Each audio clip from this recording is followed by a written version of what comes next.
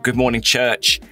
So we're coming into the last 3 weeks now of this Naturally Supernatural series, and we're just going to up the ante a bit. So having laid some foundations by talking about the normal Christian life, about the kingdom of God, the importance of the kingdom, understanding the kingdom, bringing the kingdom, the motivation of love and how that must be central at the heart of all of this. And then by looking at the rocks, those attitudes of our hearts that can get in the way of living a naturally supernatural life. Having done that, we're turning again to some particular outworkings of the naturally supernatural life to really challenge us to go for it, to live this life out.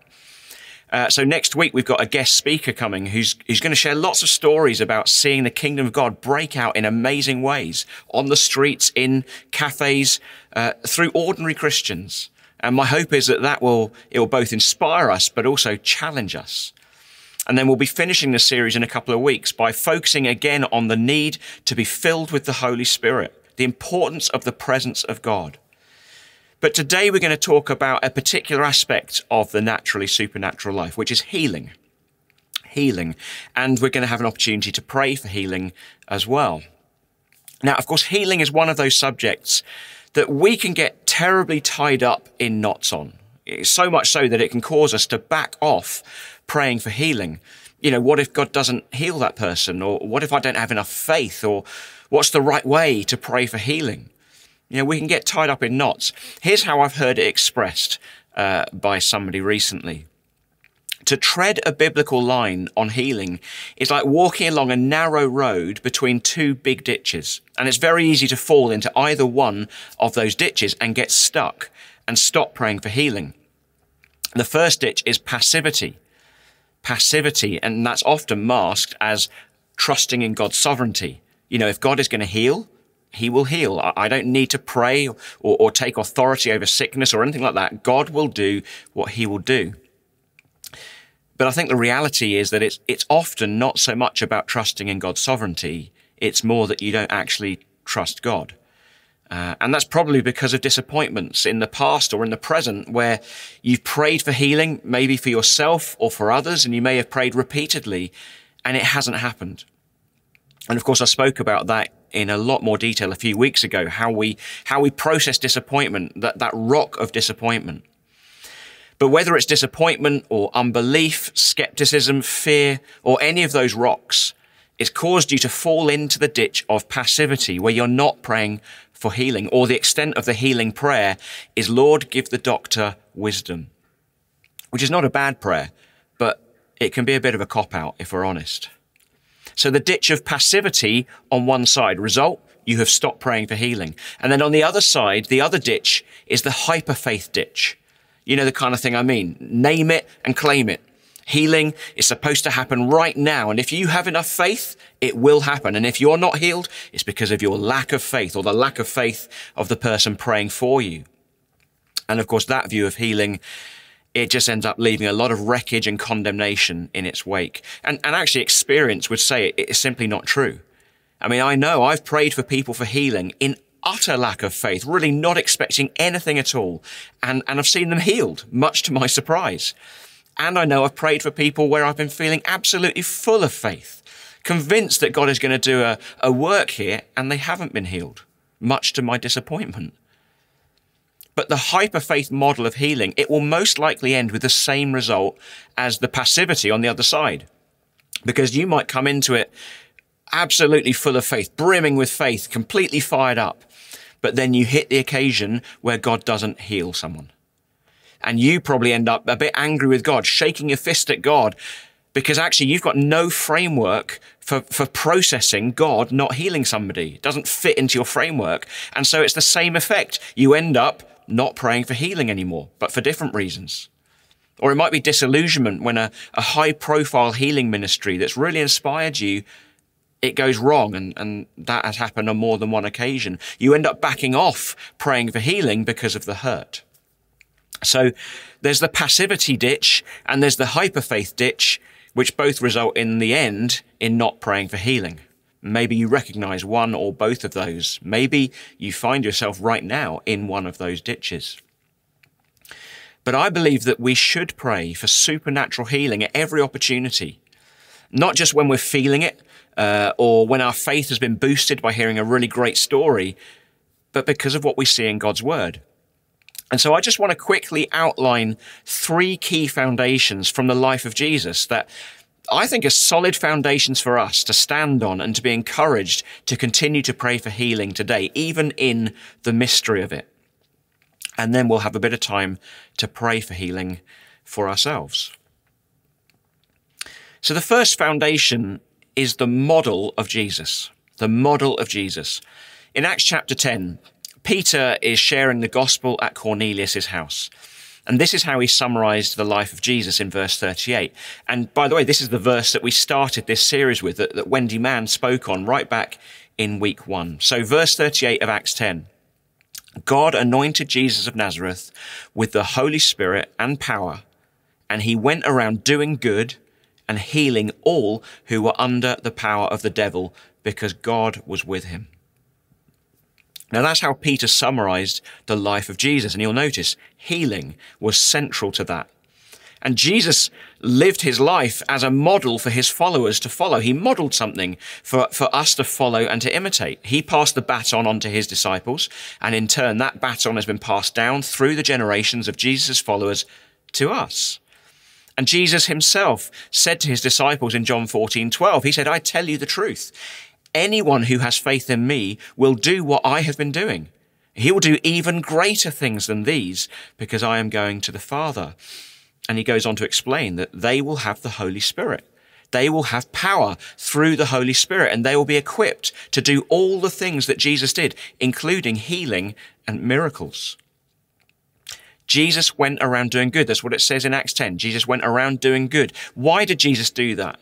Why did he go around doing good? Well, what we see time and time again in the Gospels is that Jesus was moved by compassion.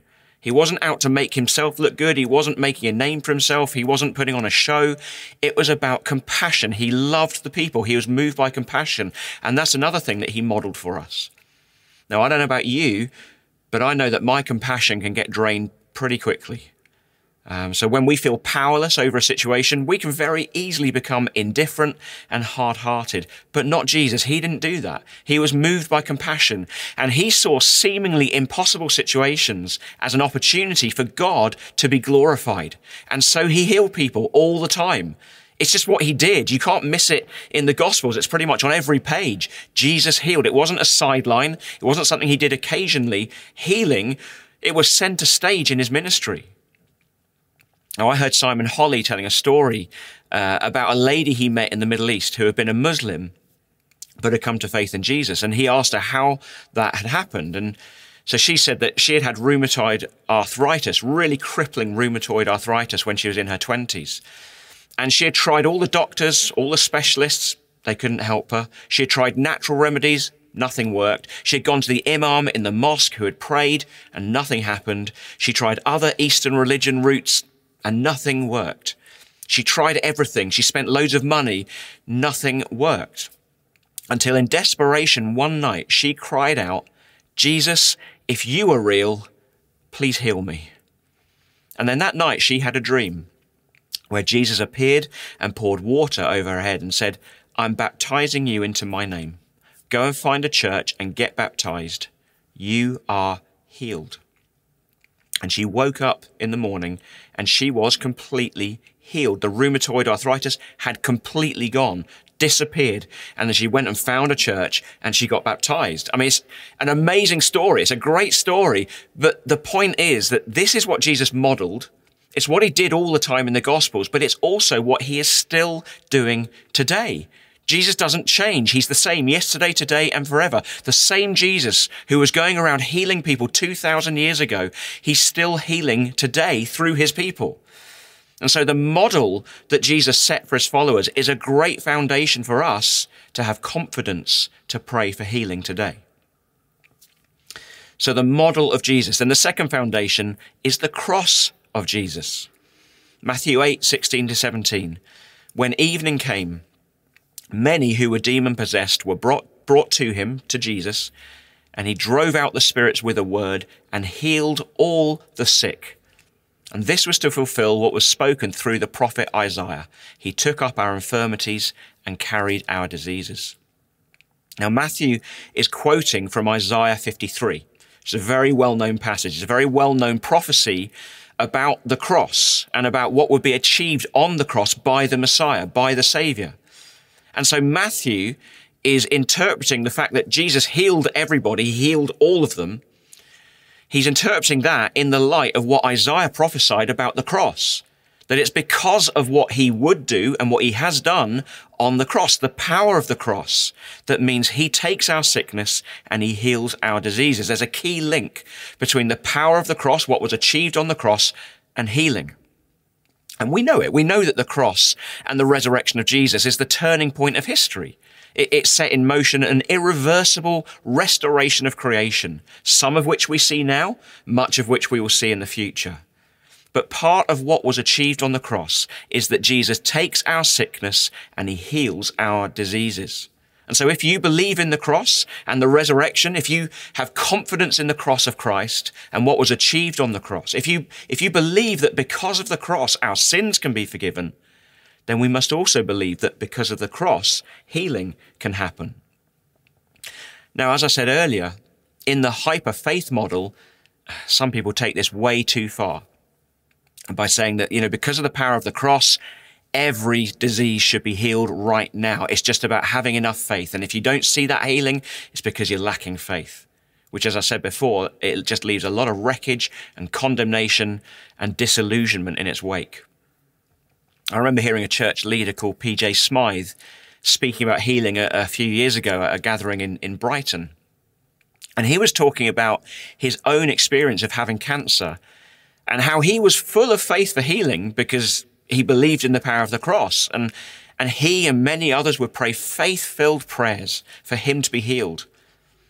But he also didn't presume to know what God was going to do. And he accepted that there's a possibility that God might not heal him. But that even in that situation, according to Romans 8:28, God would use that situation for good, even if he didn't heal him. Now, some people accused him of lacking faith, and that would be the reason that he wouldn't be healed, because by acknowledging that God might not heal him, that's a possibility, that he wasn't fully claiming his healing. And he said that what helped him was something written in Daniel 3, where Shadrach, Meshach, and Abednego, they're being threatened by King Nebuchadnezzar with being thrown into the fiery furnace because they wouldn't bow down to his statue. And what they said to the king in verse 17 was this. They said, "If we are thrown into the blazing furnace, the God we serve is able to save us from it, and he will rescue us from your hand, O king." I mean, they're not really lacking faith, are they? They're really claiming they're rescued. They're really believing for it. But in the very next line, they say, "But even if he does not," we absolutely know that God is going to rescue us. But even if he does not, we want you to know, O king, that we will not serve your gods or worship the image of gold that you have set up. They had absolute faith, absolute expectation of God's rescue without presumption. It's the same with healing. PJ Smythe was healed of the cancer, by the way, and Shadrach, Meshach, and Abednego, they were rescued by Jesus, the fourth person in the furnace. It's the same with healing. We can pray, we can absolutely pray with faith and expectation for healing. And we can continue to trust and worship God even if that healing doesn't happen now. And we do that in the sure and certain knowledge that because of the power of the cross, one day you will be healed for eternity. In the context of eternity, this lifetime is such a tiny part of it. It's just a blip in the context of eternity. If you're struggling with sickness and you're a Christian, you are going to be healed for eternity. Now, we don't know if that will be today or not, but we can certainly pray with faith and expectation. So the model of Jesus, the cross of Jesus, and then the third foundation is the command of Jesus. So in Luke 9, verses 1-2, it says this, "When Jesus had called the 12 together, he gave them power and authority to drive out all demons and to cure diseases. And he sent them out to preach the kingdom of God and to heal the sick." Jesus modeled it, and he told his disciples to do it. It wasn't an optional extra. Healing was tied into the mandate that Jesus gave his disciples. He gave them power and authority, and he still gives us power and authority today through the Holy Spirit. And note, Jesus doesn't even say pray or ask for people to be healed. He just tells them to heal the sick in the power and authority that he has given them, which is why you'll often hear people commanding sickness to leave in the name of Jesus. So praying for healing is a thing of obedience. It's what Jesus tells us to do. And any of the arguments that we might come up with to not pray for healing, like I've never seen anyone healed, or I don't really think it's a gift that God has given me, or what if it makes God or me look bad if the healing doesn't happen? Well, all of those arguments, they start to sound pretty hollow when we consider that it's simply what Jesus told us to do. And if he's Lord of your life, it's not an option. He tells us, preach the kingdom and heal the sick. And if we had no other reasons to pray for healing, this is a good one. Jesus told us to. And they took that really seriously in the early church. There are multiple stories in the book of Acts of people being miraculously healed. They followed what Jesus had modeled and shown them. They followed Jesus' command to them, and they did it in the power and authority that Jesus gave them through the Holy Spirit. Now, we do also see that element of mystery in the early church. So at the end of his second letter to Timothy, Paul mentions one of his co-workers called Trophimus. And he says, I left Trophimus sick in Miletus. But then less than 2 years later, Paul, he's shipwrecked on the island of Malta. And as part of the story, he heals the chief official's father, the island's chief official's father. And then it says that the rest of the sick on the island came and they were cured. Everybody was healed. Everybody on the island of Malta who needed it was healed. And Paul gives no theological explanation for either of these events. And he's the same person. It's the same Paul. We presume that he would have prayed for Trophimus, but Trophimus wasn't healed. But clearly this wasn't a reason for Paul to back off praying for healing. He was able to hold these things in tension, these seemingly contradictory events, these seemingly contradictory things. He was able to hold them in tension and keep on trusting God. And we know that there's mystery in all this. We know that we're in a battle and that there are things that we don't understand. Why is this person healed and not that person? Or why can I see breakthrough in other people's lives while I'm still waiting for the same breakthrough in my own life? There is mystery. There are things that we don't understand, but it doesn't mean that we back off. It takes humility of heart to accept the mystery, to embrace the mystery and say, you are God and I am not.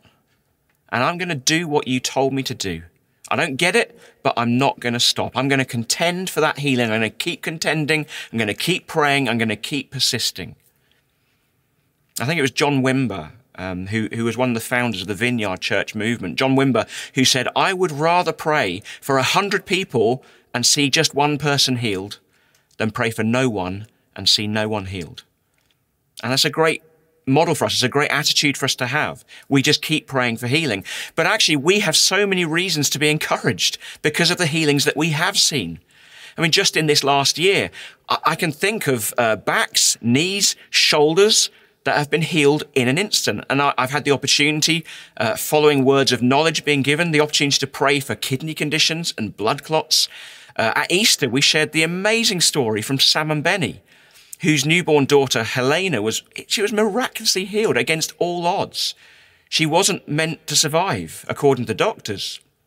And they celebrated her first birthday just this weekend. Praise God. Now, that's just over this last year. And we've seen some incredible healings over the course of many years. That should encourage us to keep praying. That, along with the knowledge that the kingdom is always increasing. Jesus compared the kingdom to yeast that starts small, but it multiplies, and it multiplies to work its way through the whole batch of dough. And he compared the kingdom to a seed that grows into a big tree. The kingdom is growing. The kingdom of God is advancing. The kingdom has come with Jesus, and that included healing. The kingdom continues to come today, and it brings more healing. And then one day the kingdom will fully come. A day when there will be no more sickness and all things will be restored and renewed. So the model of Jesus, the cross of Jesus, and the command of Jesus, these are foundations that keep us going even when we feel discouraged. We pray for healing because Jesus told us to. We pray for healing because Jesus has given us authority. And we pray for healing because we have seen healing. And we want to see a whole lot more. Amen? Amen. Well, look, let's have a bit of fun with this now. Let's make some space. Let's create a moment for God to move in healing power. And let's just see what he wants to do. I mean, God's not fazed by the fact that you're watching this on a screen. He is right there with you. And so, Lord, I pray for your presence to come and for your presence to be tangible wherever and whenever people are watching this. And why don't you just pray now? Just pray for God to be with you. Pray to be touched by his presence. Ask him to come. Just say, "Come, Holy Spirit. Come, Holy Spirit." Now, our prophetic team has been seeking God this week for any words of knowledge about particular people or particular conditions that he wants to heal. So we've had 3 words of knowledge submitted, so I'm just going to read those out to you now. So one says this: I believe that the Lord wants to heal someone with tennis elbow in their left elbow. And I believe it may be someone who is male with ginger hair. So that's the first one. Second word of knowledge: the Lord spoke to me about someone with spinal issues. The prognosis looks like that's it, that they're going to have to live with it and manage the condition as best they can. But our good Father is saying, I am making a way in the wilderness and streams in the wasteland. God, your Father, wants to make a way of escape and heal you of this, because nothing is too difficult for him. Put your trust and hope in him. He cares endlessly for you. And then the third one says this: I feel that God wants to heal someone with tinnitus, a persistent noise in their right ear, and then it's been disturbing their sleep. God wants to take the distress from you and bring peace and rest. So if any of those words apply to you, or it might be for someone you know, or it might be that part of one of those words applies to you. It might be that you have tinnitus, but it's in your left ear, or something like that. That's okay. It can just give you a sense of confidence in approaching God. But actually, we're going to pray for anybody who needs healing this morning. And there's no magic formula to this. We're just going to invite God to come and heal. So if you have a physical pain or a physical condition, what I'm going to ask you to do is just place a hand on the part of your body that is affected. So, if you have a bad back, just place a hand on your back. If you have a bad neck, just place a hand on your neck. And it's just saying to God, it's just saying to him, look, this is what I want you to heal. It's just a physical act that says something to him. And of course, you may have asked for healing many times before. Well, just ask again. Just keep asking him. And also, you can do this if you're praying for someone else. Still place a hand on that part of the body that you're praying for. God knows what and who you're praying for. Now, if it's to do with emotional pain, you can just place a hand over your heart. If it's to do with depression or tormenting thoughts or anxiety, mental health issues, just place a hand on your head and invite God in to heal your thoughts, heal your thinking. So I'm going to pray now. As we lay hands on ourselves, I'm going to pray now. Lord, I thank you that you love us. You love us so much, and you absolutely love to heal, and you're still healing today. And just as some of us have, as an act of faith, have placed our hands on an area of pain, well, I pray that you would work through that to bring healing in Jesus' name. I thank you, Jesus, that you have authority over sickness, over disease, over pain, and it's in the power and the authority of Jesus that I command sickness to go, and disease to go, and for pain to go in Jesus' name and never return, never come back. I command healing in Jesus' name to all the hurts, to all the pain, all the emotional pain caused in people's lives. And I ask, Lord, that pain would be replaced by peace, and that hurt would be replaced by healing, tears would be replaced by joy. Please, Lord, do a mighty healing work today. In Jesus' name we pray. Amen. Amen. Now, of course, some things you can test out straight away to see if God has healed you. Is there anything that you couldn't do before physically that you can do now? Or has the pain level reduced? If so, praise God. Let's celebrate that. Let's celebrate that He's done that work. And then you can also pray again. Keep praying and ask God to completely heal you. Other things take a bit longer to discover, of course. And sometimes healing can come gradually, like you wake up the next morning and realize that something is different. Anyway, we would love to hear from anyone who's experienced God's healing today. So please do let us know. And Nicola will let you know how to do that in just a bit. So bless you. Thank you for listening. And let's be looking for opportunities to pray for healing this week. Let's look for opportunities, whether it's with people we know, people on our blessed list, or even with people we don't know who we happen to notice. Let's look for opportunities to pray, and let's be brave to do it. But we're going to worship together now. So bless you.